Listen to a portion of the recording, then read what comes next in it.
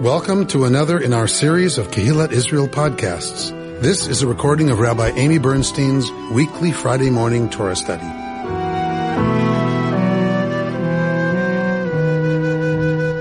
We are in Parshat Beshalach this morning. We're at the book of Exodus. As you know, we're reading on the triennial cycle, which means we're reading the second portion of every portion. We're reading the middle portion of every portion. We're starting at 15 according to the triennial division, but I'm going to go back a little bit because otherwise we're picking the story up smack in the middle of the incident, and you can't appreciate it without going back a little. So I would have said to them, back up, add 5 more verses, you know what I mean, backwards. But that's an excellent question. Because it seems like there are more conservative and others instructions to do it this way. How do they come together? So if you go to a website like hebcal.com, it's broken out there, the triennial divisions by year. So that's where I go, because then I know I'm on the same. Who makes it? I don't know. The Pope. Yeah, the Pope, exactly.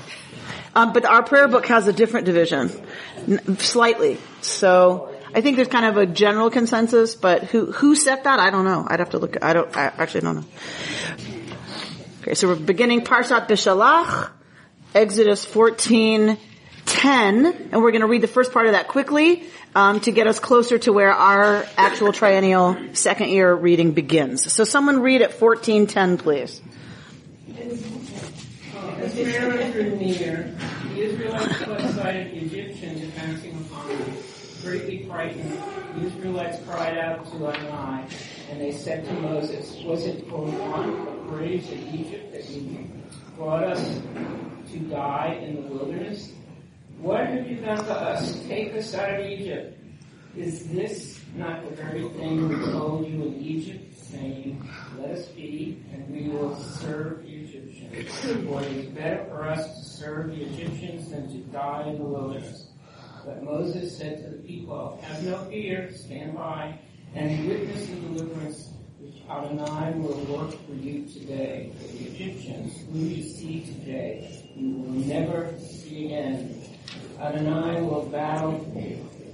You hold your peace." Okay. They leave Egypt, right? They are on their way. They are trapped with the Yam Suf in front of them, the Sea of Reeds in front of them, and Pharaoh's army coming up behind them. This is the existential moment of panic because there's no way out, right? There's no way forward, and death is coming up behind you quickly. A violent, awful death is coming up behind you quickly. So this is, for me, as we read all of this, I can't ever read this as a scene. This jumps off the page, maybe it's because I've been doing it so long, but this leaps off the page to me as existential metaphor at every single turn. Right? That moment of panic when there's no way forward and you're sure either way, going forward or turning around, you're toast. And they have no faith in God yet. And they have no faith yet that this God is going to save them, which is interesting given what they've just experienced with the slaying of the firstborn. So what leaps off the page for me is them saying, "Is this not the very thing we told you in Egypt?" So I guess in my mind, the Hebrews were willing participants, like, "Oh, great, we're getting out of this place." But it sounds like Moses said to them, "Hey, we're leaving," and they're going, "Not so fast." So it's very interesting that we don't have that. We don't have what they said to him in Egypt. So we don't know that that's true. Well, you can infer that we have to put a little pressure on that. If they're telling the truth, then he had to convince them. But have you ever had people be stuck and the first thing they do is like, "See, this is what I was saying about not wanting to come here in the first place." And it's like, you never said you didn't want to come here in the first place. Now you're saying that, right? So we don't know. We don't have it. We don't have that conversation recorded anywhere. So if they're telling the truth, then it looks like Moshe had to put some pressure on them because they were scared to leave, to die in the wilderness. We don't know that they're telling the truth, Beth? think an aside, but on Tuesday in karate class, my 4-year-old landed funny on his foot. He broke his foot. And do you know what the first thing he said to me was? Mom, I told you I was going to get hurt today if we went to karate. There you go. Starts at 4. Right? And had he actually told you he was going to get hurt when he went to karate that day? No. See? He made it up. There you go. Right. See, I told you, right? See, I told you this was going to happen. He never said that. Now, maybe that was an internal conversation he'd had that he was afraid he was going to get hurt, and he's afraid every time he goes to karate he's going to get hurt. We don't know, because he didn't say it out loud. Laura? Latent worries. Latent worries. There's also conditioning, because like in South Africa with our apartheid regime, the black people that were liberated by the new government, many of them said, we were much better under the white people. They looked after us much better. Right. So this learned helplessness that says we'd rather be dependent on someone to take care of us that we can see and predict and know, because this God presumably has taken care of them a little bit, hasn't God? But it's unpredictable still, and it's invisible, and it's on God's time, not on their time, right? So they're very much a learned helplessness product, and ultimately we know to what extent, and that is they don't make it. These people don't make it. These people are condemned at some point to die in the desert because God gets it that they won't ever be someone to say, yay, we're free. We have the opportunity to build something different than apartheid. All right. So, is this not the very thing So Moses says to the people, Al tira'u, don't be afraid. Stand and witness the deliverance which Adonai will work for you today. The Egyptians whom you see today, those thundering down on you, all right, coming, they can feel, you can imagine they can feel the hoofbeats and the chariot wheels in the ground, right? That those thundering down upon us Egyptians, you will never see again. Adonai will battle for you. And he goes on, what does he say to them? Hold your peace. Hold your peace. Enough. Right? So, what do you do with someone who's panicking? Calm down. So, but it's not this kind of, don't worry, honey, it's gonna be, right? Moshe does not mess around, right? He needs them to not panic. He needs them to cooperate. He needs them, he knows, to move forward. They're getting ready to cut and, who knows what they're getting ready to do. But you know what a mob does when it's riled and panicked and, right? So Moshe is very firm here, right? So don't be afraid. Stand, watch, witness what God is going to do for you. Hold your peace. Right? Just quiet down, right? He's trying to control this crazy situation, control this mob. Let's go to the next verse. So what's happening? The people are talking to Moses. Moses talks to them and says what he says. Look at our next verse. Someone read now at 15. Excuse me, before you do that, I just want to comment on the phrase, was it for want of graves in Egypt that you brought us here to die in the wilderness? This irony, this sarcasm is so Jewish. And I wonder if maybe that's where it came from. So it's a very good close reading, Reuben. Nicely done. Because the irony is they're coming out of a land obsessed with death. They're coming out of a land obsessed with tombs. All those pyramids are tombs. There are tombs everywhere in Egypt, right? Embalming, all of that stuff was about preparing for the afterlife. Death was a huge transition to something that came next. They were obsessed with that crossing and what had to be done to preserve one's life in the afterlife. That's the obsession with the corpse and embalming. You had to save the body here in order for that person to have a life in the afterlife, right? And so that's the deep insulting irony is what? There weren't enough tombs in Egypt that you brought us out here to die, right? An incredibly cheeky, chutzpahdik, ungrateful, really cheeky response by the people. We could certainly read it that way. Moshe then responds to them very strongly, lovingly, but really a strong leader, calming them down. Someone read 15. Then Adonai said to Moses, "Why do you cry out to me? Tell the Israelites to go forward. And you lift up your rod and hold out your arm over the sea and split it, so that the Israelites may march into the sea on dry ground. And I will stiffen the hearts of the Egyptians, so that they will go in after them. And I will gain glory through Pharaoh and all his warriors, his chariots and riders. Let the Egyptians know that I am Adonai, when I gain glory through Pharaoh, his chariots and his riders." Okay, so Moshe's just dealt with the people, talking to the people. Vayomer Adonai el Moshe. God says to Moshe, "Ma titzak elai." What is this? You're crying out to me. Right? Daber el bnei Yisrael v'yisa'u. Speak to the people of Israel, right? That they may go forward. Tell me what's odd about that verse. He hadn't cried out. They had. Thank you. Moshe hasn't cried out to God. The people were freaking out. Moshe handles it, and God says to Moshe, "Ma, what? Ma." And Aviva Zorenberg has a gorgeous piece on Ma, on the many times that Ma is used in this. You know her stuff. You know how amazing it must be, her analysis of all the times Ma, that what, when it really means why, comes up. This is one of them. That God says, "Ma titzak elai." What? Do you cry out to me? Why? And you have to go, I'm not clear. All right? Like, it doesn't seem Moshe has cried out to God. God says, speak to the Israelites, v'yisa'u, right? That they may go forward.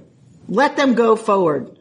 And you lift up your rod, hold out your arm over the sea and part it, so that the Israelites may march into the sea on dry ground. Betoch hayam, in the yam, bayabasha, but on yabasha, on dry ground. And then God is gonna mechazek et lev Mitzrayim. God is gonna harden the heart of Mitzrayim, of Egypt, and they're gonna come in after you. Alright. Incredible things that the tradition does with this. First of all, this piece where Moshe addresses the people. We're going to look at a text that talks about Moshe is not addressing all of this to all of the people. He's got 4 kinds of people who are freaking out, and each one of the things he says is to a different aspect of people flipping out, which is 4 sons. 4 sons. Right? It's beautiful. It's a beautiful interpretation of the text that don't think he's saying all of this to everybody. Moshe is an inspired leader who understands you have to say different kinds of things to different kinds of people, just like the 4 sons. Brilliant, that we have at the, Seder, where we retell this story. Right? So, have no fear is one kind of response. Stand by and witness the deliverance which God will work for you today is another one. The Egyptians you see today, you will never see again, right, is a third one. God will battle for you, you hold your peace, is number 4. Alright, so just kind of hold that as a possible framework. Then I want to look at this text closely as, why do you cry out to me? The Midrash sees this problem. The rabbis aren't stupid. They see that nobody so far has cried out to God. Right? So the Midrash fills in the white space. Remember we've talked about the Torah's black fire on white fire? And the white fire, the space between the letters and the words, the rabbis fill with the story that when the people freak out, Moses turns to God. We don't have it recorded here, but he's just calmed them down, and he turns to God to say, you gotta help us, right? They're freaking out, and it now would be a good time for you to make something happen. You hear those hooves? And the rabbis say that God responds to Moshe, there's a time for prayer and there's a time for action. And that it is God rebuking Moses for praying to God that happens here. Fascinating what the Midrash does. So Moshe turns to God to say, okay, now would be a good time, and starts to pray with his whole heart that, that they should be saved and all of that. And God says, Ma titzak elai, right? This is not the time to pray to me. This is not the time to call out to me, right? Tell the Israelites to go forward. So in this wonderful move by the rabbis say that God turns to Moshe and says, don't talk to me, talk to them.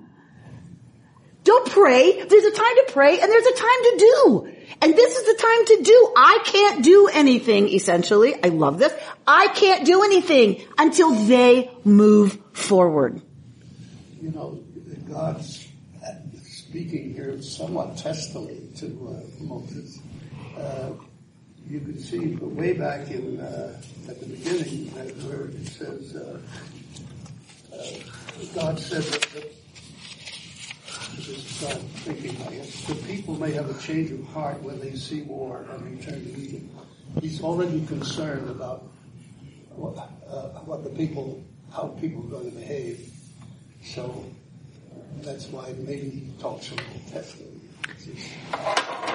Heck yeah. He knows who he's dealing with, right? I find it fascinating that the rabbis have God unable, essentially, to affect the miracle until the people move forward. Right? This is, to me, a brilliant, wonderful spiritual truth that the rabbis lift up for us. That God cannot affect the opening of a new possibility until the people move. Until we are ready to take those steps forward, the universe can't possibly open anything up for us. Remember I told you the story last week. If I'm going to stay in Duluth, I have a sure gig. If I move out here, right, it's all risk, but until I pack my suitcase and get on the plane, this can't open up. And for me, this is the moment that the rabbis lift up for us a spiritual truth that every single one of us, every single one of them, right, has known always is, I think, a fundamental part of how we're put together. Robert?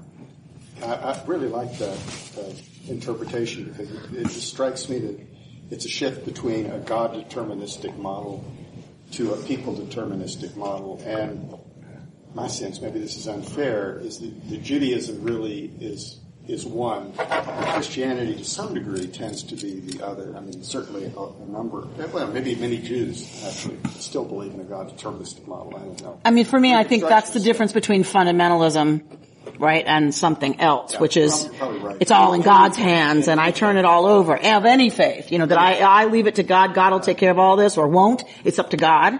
And then more progressive understandings of those same religious traditions say, we have to be God's partners. God can't do it without us. Would an interpretation of God being all powerful be that God will not do it without us as opposed to cannot? So that is an important, possibly an important distinction. I'm not sure. It may not be an important distinction in effect, in the outcome. But it's a difference only in your conception of the power of God, right? I could, but I'm not going to because I want you to do it for yourself. So in either case, what I love is what Robert just said, is that it's dependent on our action. I mean, I'm obviously of the former, not the latter, right? I'm obviously somebody who believes the former, or the latter. I'm glad that was clear. It's good I'm not a lawyer. I am clearly someone who believes that God can't do it without us because we are God's hands in the world. We are the agents of our own transformation with the support and actualization in our lives of that energy, that force that I would call God. But isn't that, I mean, this probably doesn't matter, but is that consistent with what we say, the Torah is true for all time, God knows everything, God's everywhere? Is that saying is God inconsistent with that conception? Not for me. Not for me. That is the truth. And that the oral Torah is as important as the written Torah, right? This midrash I'm telling you is not here in the text, but it is the accepted,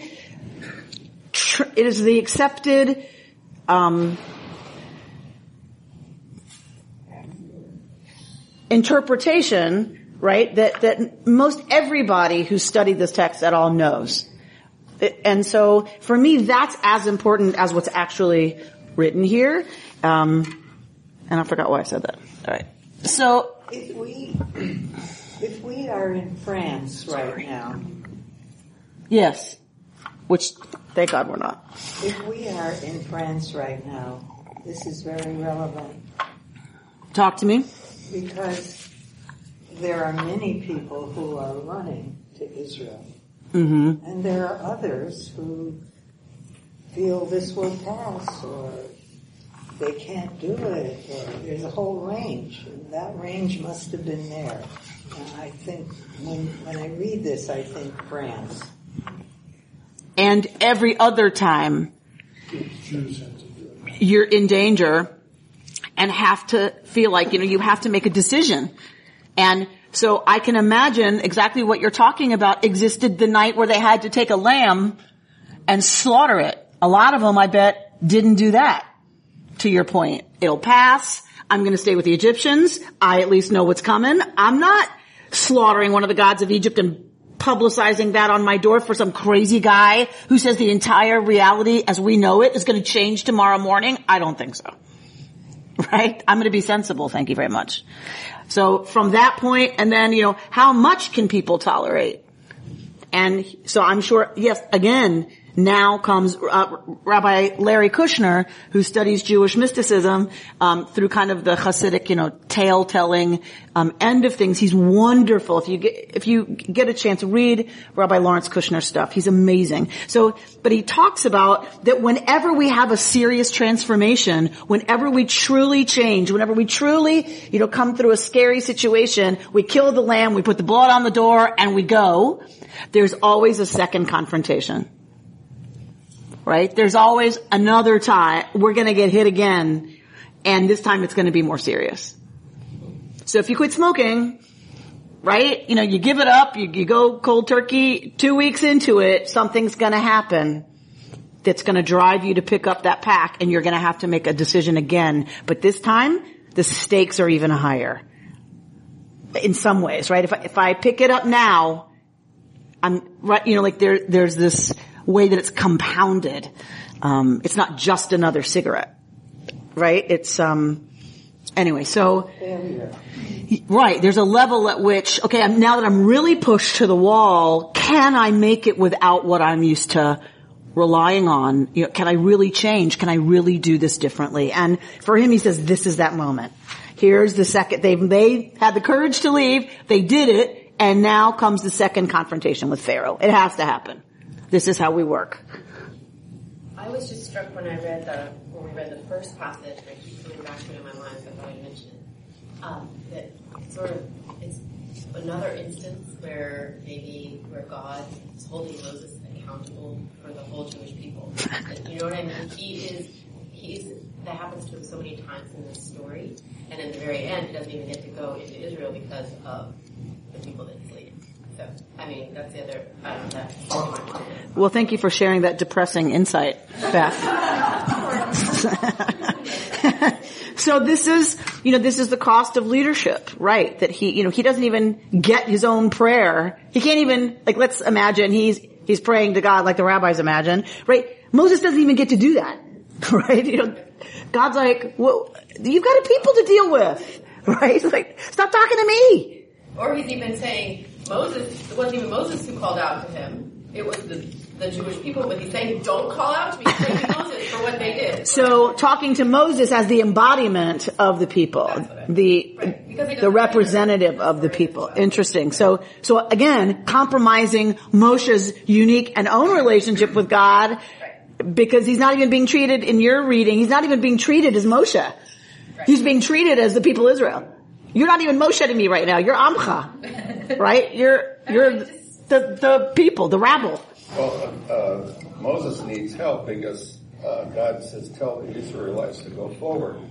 But he doesn't stop there. He tells Moses exactly how it's going to work.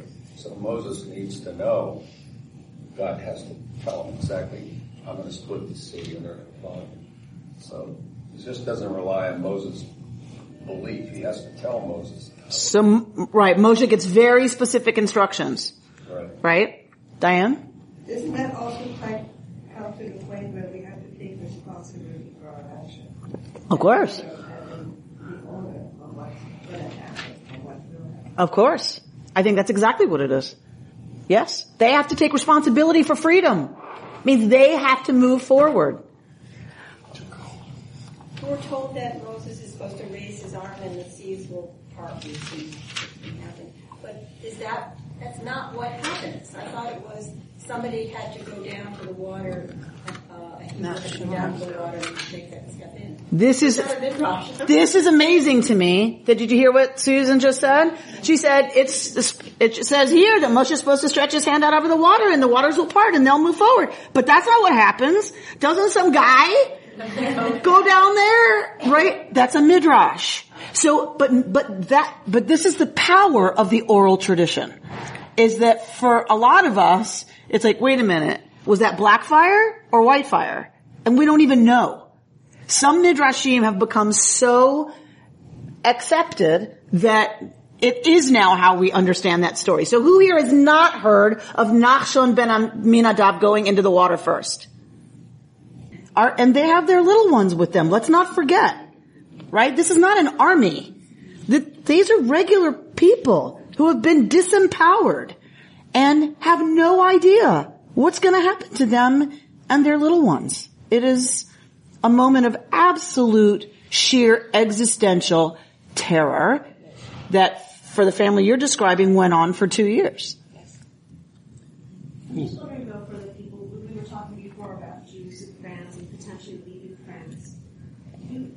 What do you think about, if we look at the Exodus story, what would be the view if we said we can interpret this story to mean that the Jews should stay in France and not leave and not flee? Is there a way of connecting it to that narrative? So that it would be heroic to stay. This question came up last week, and my answer is that no, I don't want to connect this narrative to that in terms of a should. Okay.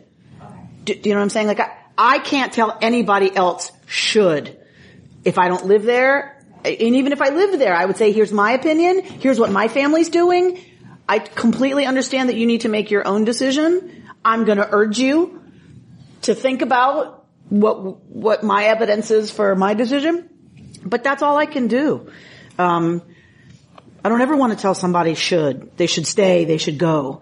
This story for me is not about should you leave France or not. This does not relate to that directly for me yet. Right now it could reach a place where it is, right? At some point in Nazi occupied territories, this story would have made a lot of sense. But again, this is a story about the way has been opened and, right, the alternative, they could have stayed in Egypt. And in some ways, okay, you stay in Egypt, you stay a slave. Okay. That's a choice. And we might even be able to say, I don't know, but we might say that's a legitimate option. You don't want to schlep through the wilderness. Look, this generation doesn't have a very good time in the wilderness, right? Right? They don't have it easy. They don't make it, by the way. They don't make it. They drop in the wilderness. Exactly what they just said to Moshe about, was it for want of graves in Egypt that you bring us to die in the desert? They do die in the desert because they can't let go of that mindset. But my point is that might be a legitimate option to stay a slave, but that's not our story. Our story is the invitation to become something other than dependent, right? I see it as metaphor and can only see it in some ways as metaphor for it to be really powerful for me because if God was actually here, and this is actual history, where was God at Auschwitz? Yeah. I cannot accept this as literal. This is why I'm not a fundamentalist.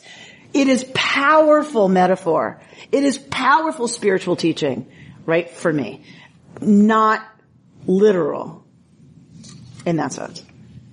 I see from my husband where he's also a survivor from the Holocaust, but also fled Hungary because of the revolution. Hungary is part of the revolution. And yet he's over here, and he's still a slave from his background. That is also the possibility also that you make a step forward. And that's why they spent 40 years in the desert, to take away that mentality of being victimized.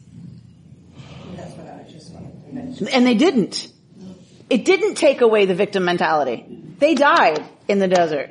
Who got in? Who built the land of Israel? You know, according to our sacred mythology, it was Natalie. That's who got in. Your daughter. Not your husband. Because he, like you said, he's still enslaved to what happened, to the past, to who that's made him. And he's one of the ones that dies in the desert because he can't be the one to move forward in that sense, right? It was forward out of Hungary, forward out of Egypt, okay. But they weren't able to shake, right? And that ultimately costs Moses. As you said, Beth, that costs Moses his entry into the land, by the way, is dealing with that people. Because the secondary trauma clearly affects Moses. Constantly dealing with traumatized people finally drives Moshe to the breaking point. And it's at that point that God says, you too now are not fit. You're too affected. You're too tainted by your career with these people. It's cost you too much, and you can't do it either. It has to be Joshua. And were it not for them leaving, the reminder is, just because you're not going to get there doesn't mean you shouldn't leave. All of the stories is, I'm standing on the shoulders of people who did leave, and they had a heart, and the immigrants who come here now, and they trade their profession for a mock. Right. They're not doing it for themselves, but for the next one. So they're in that wilderness space. I may not be a nurse anymore. I may not be the doctor or secretary, whatever professional that I was at home. I'm driving a taxi or I'm cleaning the house with my children are in the house. Right. That's it. That's exactly it. We are here because of them, all of them, that were able somehow to put one foot in front of the other and go to the water. So back to Susan's point. So the midrash is that while this is going on, right, while all this business is going on between Moshe and God, the people, you gotta love Talmud. You gotta love the fact that on the page are these two midrashim. One that says every tribe is fighting to be the first one to get to go. So while Moshe is talking to God, they're all arguing about who gets to go first. On that same page is a midrash that says none of them are willing to go down to the water. None of them. Until one Israelite from the tribe of, has to be from the tribe of Judah. Has to be from the tribe of Judah. Has to be David's tribe. Right? Has to be, right, where the temple's gonna be, right? So, has to be. So he is from the tribe of Judah, and he walks down to the water while everyone's arguing, and while all that's going on, he starts to walk into the water. And he gets to his ankles, and he gets to his calves, and he gets to his knees, gets to his waist, it gets to his chest, gets to his neck. And as the waters finally reach the point where they're about to close over his head, the miracle is effected. Right? It took that person to trust to that extent in order for the miracle of new possibility to actually open up. This is the beauty of the rabbis, right? Ability to take this story the next level. And how many of us are actually willing to walk in, right, that far? A lot of us stop here and go, excuse me, obviously this is not going to work. And we go back out, don't we? Dripping, freezing. It didn't work. It didn't work. See, I knew it wasn't going to work. See, I told you it wasn't going to work. I knew all along it wasn't going to work. So the rabbis get it that we have to be willing to go in to where the waters close over our heads, and then the possibility is opened up for us. Only then. God said to Moses that the waters will open, but did he tell that to the people? Did they even know that could happen? The rabbis don't worry about it. Right? That crazy Moses. Or just some crazy guy walking into the water, right? So, well, for the rabbis, Nachshon had full faith that the God that delivered them from Egypt would do something, and it wasn't gonna be, he wasn't gonna turn around and go face the Egyptian army. I mean, I'm making this up, but my assumption, just having studied the rabbis long enough, is, that for Nachshon it was the demonstration of full faith that even though it appears that that's water that we're gonna drown in, I'm going forward because I 100% believe something will happen. That God will not leave us to drown. I've witnessed I've witnessed whatever. You can tell yourself the whole dialogue in his head. And he walks forward. And we're called into, say the rabbis, that kind of emunah, that kind of faithfulness, right? That kind of trust, that level of faith, which I can only speak for myself. It does not happen very often. It happened on the table when I was having a very dangerous C-section. And that's probably one of the few times in my life that it was like, I am pushing forward and the waters will close over my head and what will be will be. But isn't it true at the same time, once you have that kind of faith, you drag also people with you to that space of faithfulness? Isn't that what happened in our life? I would say according to this story, according to the Nachshon Midrash, no. What happens is because of Nachshon's faithfulness, it opens up for everybody. In that sense, they didn't walk with him when it was water, but he opened up something that now everybody can walk because it's Yabashah. Now it's dry land. In other words, when we change our ways, we cannot change somebody else. But once we change our way, there's consequence to people around us. Nachon. And this is not a solo flight, right? According to our tradition, this is a group flight. We're in this together. What Nachshon does opens the way for the rest of the people, absolutely, to move forward. Are there any oral traditions that say Nachshon made the choice as between two deaths? He'd rather go into the water, and then God said, "Let me save him," and opened it up then? No. But you can write that story, Laura. That's really interesting, but it makes me think of people who know that they're facing the ultimate and have a less painful option in front of them. For the rabbis, it's not a tale of despair. Now, you want to write the Nachshon despairing story? That drowning is better than being cut to shreds by a chariot? B'vakasha. And we will read it together and study it closely.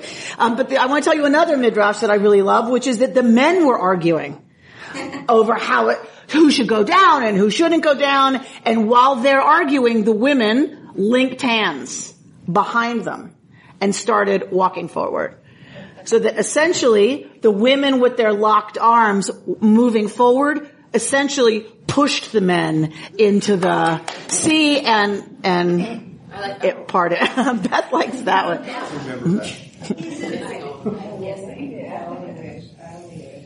My brain is mixed up. Is it that if there's a God and he does absolutely everything my understanding from coming here is that God is calling us to be different, to grow, to be ethical, to change, to inhabit a bigger space. If somebody is constantly, we could just be taken care of 100% completely all the time, no sorrow, no sadness, Nothing. We would stay exactly the same. Nothing would ever happen. There'd be no alchemy inside of us to become people that could go into Israel. Is that the idea? Yep. They had to opt in. And it's only under this kind of pressure sometimes that we do. It's only when it's a spiritual emergency. I have a book called Spiritual Emergency, right? It's only sometimes in a physical or spiritual emergency that we are really, really able to do what it takes to radically grow and radically change. Talk to somebody who's had a cancer diagnosis, right? There are many people with that diagnosis. I've seen them in my office who say, I don't wish for this. I wouldn't have asked for this. And my life, it has been radically changed for the better because of this. I wouldn't ask for it. I'm not saying I wanted it. I still don't want it. And I have a different approach to life every single day because of it. Because now I've tasted what it means to maybe not be here. And that has changed my relationship to time, to my relationship to priorities, my relationship to when I say I have to. It's spiritual emergency. That's what this is. These are not, and they're little moments, but this is talking about, I think, like a radical transformation that exactly what you articulated. The alchemy can't happen without a catalyst. And the catalyst is not always a really great thing. Right? It's not some aha moment, right? During meditation. Right? It's often something radically scary and painful that's life altering in a good way for us, in a liberating way for us. Do not be afraid, Moshe says to them. Rabbi Rami Shapiro says there's two kinds of fear. Fear that liberates and fear that freezes. So when I say Moshe is addressing these are four different statements, about four different aspects of panic. It's that don't be afraid. He's talking about the fear that freezes us, right? Fight or flight, but there's also freeze. Look at a deer in the headlights. That's freeze. That's how they get killed because they panic and they don't know what to do and they lock up. So he's saying to them, don't be afraid, and that we fantasize that what we're afraid of, that our fear is of the unknown. And Rabbi Rami Shapiro says, fear of the unknown is impossible. We can't be afraid of what we don't know. What we're afraid of is what's ahead of us, is what's happened to us. What we're afraid of moving into, that what's out there, because we don't know what's out there exactly, what we're actually afraid of is that it's what we know that's hurt us. That there's another Pharaoh out there. Right? That there's another oppressor out there. We're never afraid of what we don't know. That's not possible. He says, what we fear is what's happened to us. Imagining their future in terms of their past. That's what leads them to want to quit, right? To want to turn back. The fear that liberates is awe, right? In Hebrew, the same word, awe and fear. That kind of awe, that kind of fear is the kind that helps us inhabit a bigger space. They're not, we've had this discussion a million times, I know, but, and some people say they're not related, awe and fear, but I just think they are. Like, when I stand in awe of the stars and my place in the cosmos, it is definitely related to fear. A little bit. My insignificance, the shortness of time I'm given, the incredible importance of forming and raising a human being. Like, just all of it. Like, it is for me. The Hebrew gets it. There's a relationship between fear and awe that can be liberating in its own way, that calls us into wanting to do well if we only have a short time. What is the Hebrew word? Yir'ah. So you hear that Abraham was a God-fearer. it's not great in English. He was in awe of what he experienced as Yud-Heh Vav-Heh and lived his life in awe. That's what they mean by he was a God-fearer. He doesn't walk around afraid God's gonna zap him. Right? The English just is a tangle that I don't love. Alright, so do not be afraid. Like, don't get stuck. Y'all who get stuck, like, in your fear of that it's gonna be just as bad going forward as what you've known. He says, right, instead, see. Take courage, right? And see what's gonna happen for you. So he doesn't urge them yet, according to this teaching of Rabbi Rami Shapiro, which I love. He doesn't say move forward yet, does he? He addresses the fear that can freeze them, and then he says, like, take heart and see what's gonna be for you, that they have to shift out of that place of fear before they can be expected to move. Right? They have to be willing to look for other options. They have to be willing to see something else, something other than what they see that's got them stuck. And that this moment of why do you cry out to me, right, is when God says, okay, now it's time for action. Now it's time for them to partner with me, and it's time for them to be able to move forward. But it's not God who's going to make that happen. God says to Moshe, speak to the people Israel. I love this. He says, speak, don't argue. Speak, don't yell. Speak, don't command.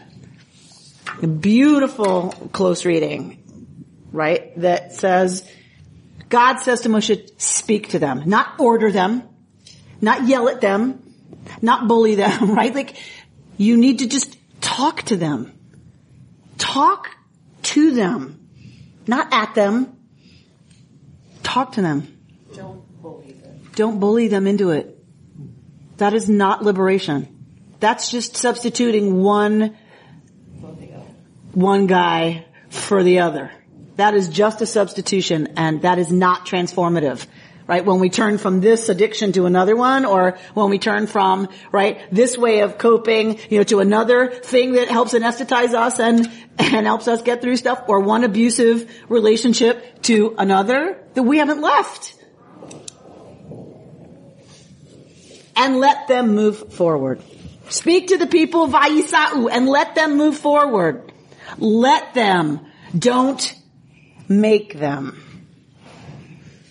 As long as Moshe thinks he's responsible for their actions, he's gonna perpetuate the cycle of learned helplessness. He's gonna perpetuate, as long as he thinks he's gotta make them do it, he's gonna continue to have them be people who can't make decisions for themselves. They will not grow that way.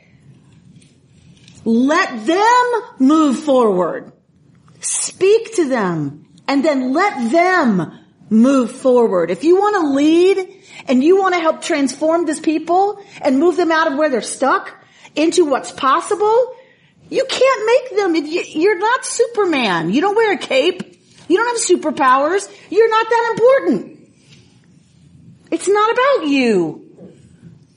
Let them move forward. Lead them to a place where they can take the steps they need to take to change, to become different. It's not a lesson for all in our relationship. Right, Margot? Do you want to say more about that, Margot? I'm thinking of some personal situations that happened this morning where it's just so clear to me that this type of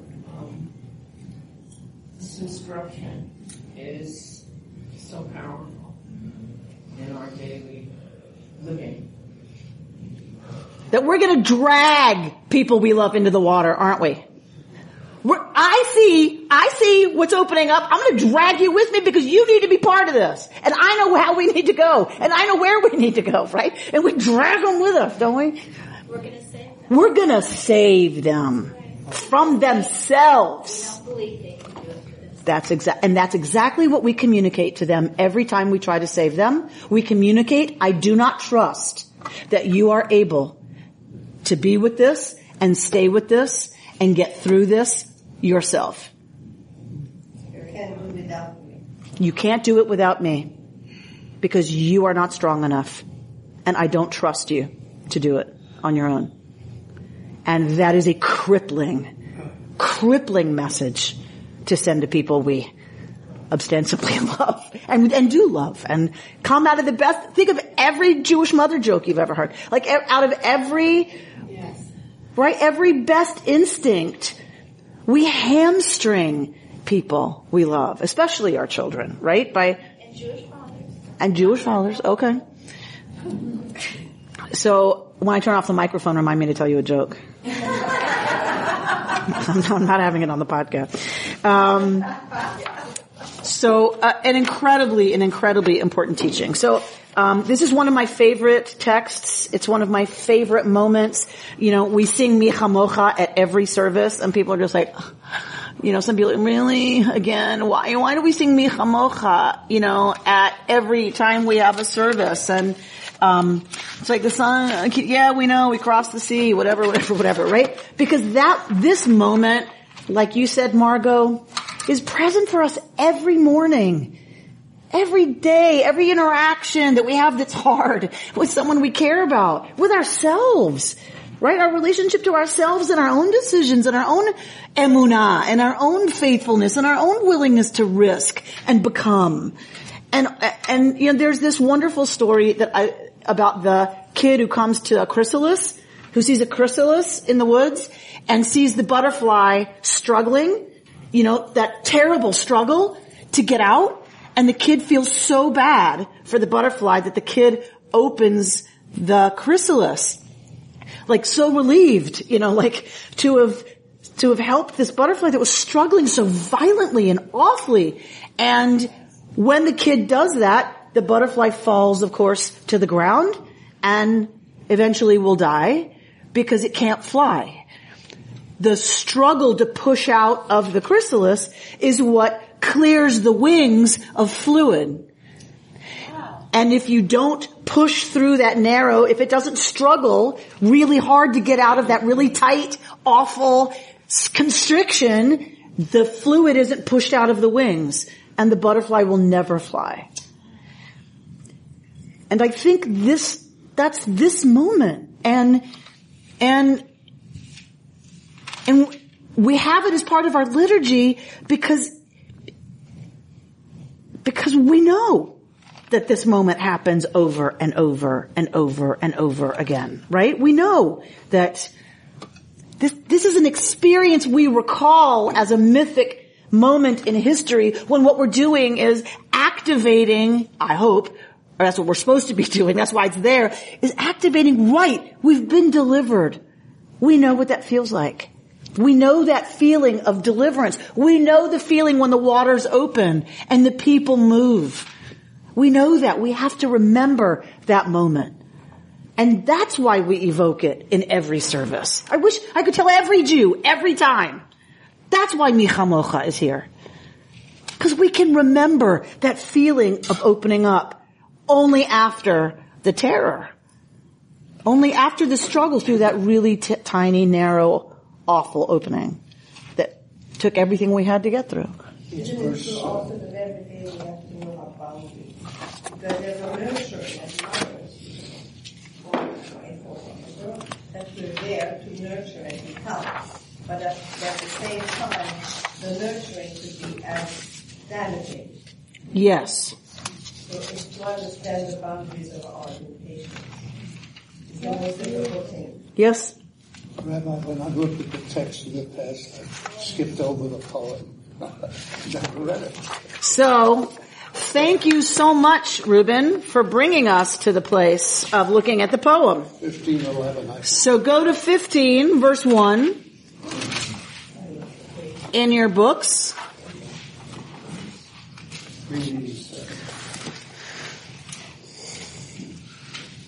It is from this poem that Mi Chamocha is derived, which is what Reuben's pointing out.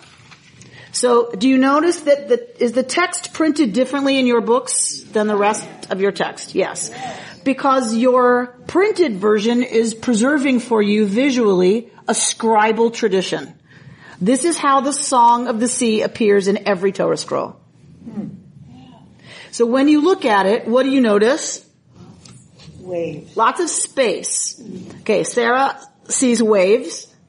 If you look at the spaces, the big white spaces, what are the shape of those spaces?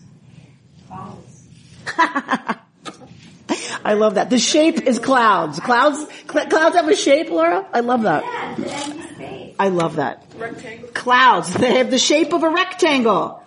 And notice the arrangement of the rectangles.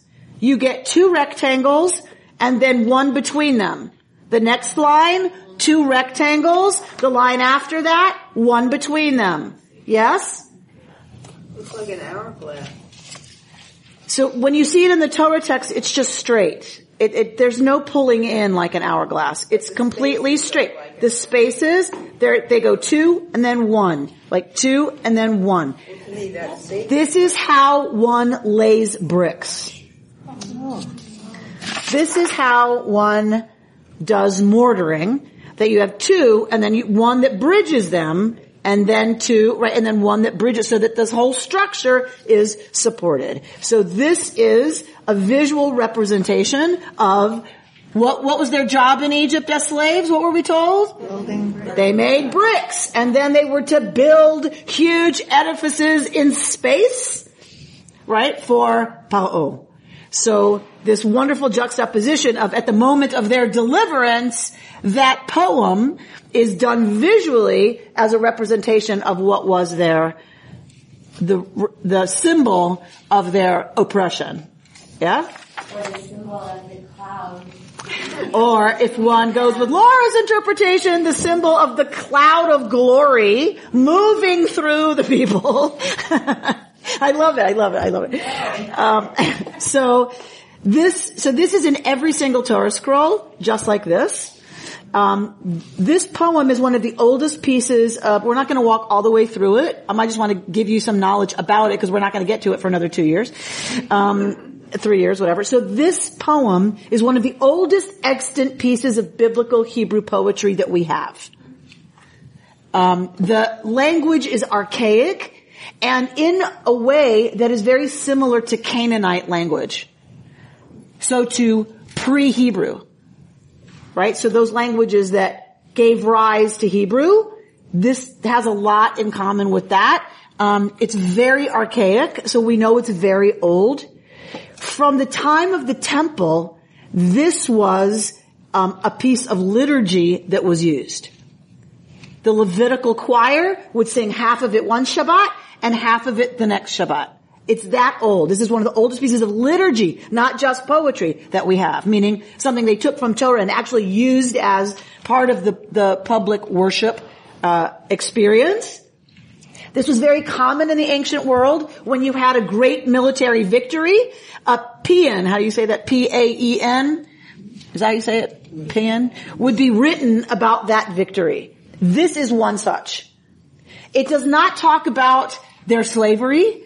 Right? It does not talk about their experience other than as the receivers, the recipients of God's mighty intervention. Right? This is a military celebration poem written about the victor, which is very clearly here God. Right? The words out of it. So lifting 15:11. verse 11 out of the poem, if you go to verse 11, Mi chamocha ba'elim Adonai, mi kamocha nedar ba'kodesh. Yes? Who is like you, Adonai, among the gods? Who is like you? Majestic, right, in holiness. Norah. We use this word yirah, fear, right? So this is about God. Norah, like awesome. Right? Doing wonders. So this poem, it was not only at the time of the temple. By the time of the second temple, it was part of their rite, as I said. Then with the destruction of the temple, the Jews of Rome made this poem part of their every morning liturgy. That became universal eventually in the Jewish world. I grew up chanting this poem every single day of my elementary school life. I know this by heart. The whole poem. There was a special melody that we used for it. And when I was in Duluth, rather than just do Torah trope, I couldn't just do Torah trope. This was Az Yashir Moshe. This is a Song of the Sea. So I would do it the way I did it every morning of my childhood. So we're gonna close the podcast, and then if you'd like, we're gonna open the Torah, and we're gonna go to the Song at the Sea, and we will chant the Song at the Sea. Yeah? All right. Shabbat Shalom. You've been listening to Rabbi Amy Bernstein's Friday morning Torah study from Kehillat Israel in Pacific Palisades, California. For more information, go to our website, www.ourki.org.